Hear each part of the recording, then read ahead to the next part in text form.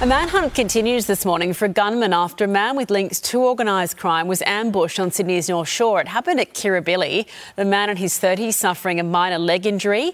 An investigation is underway into whether a car set on fire in nearby Neutral Bay was linked to that attack.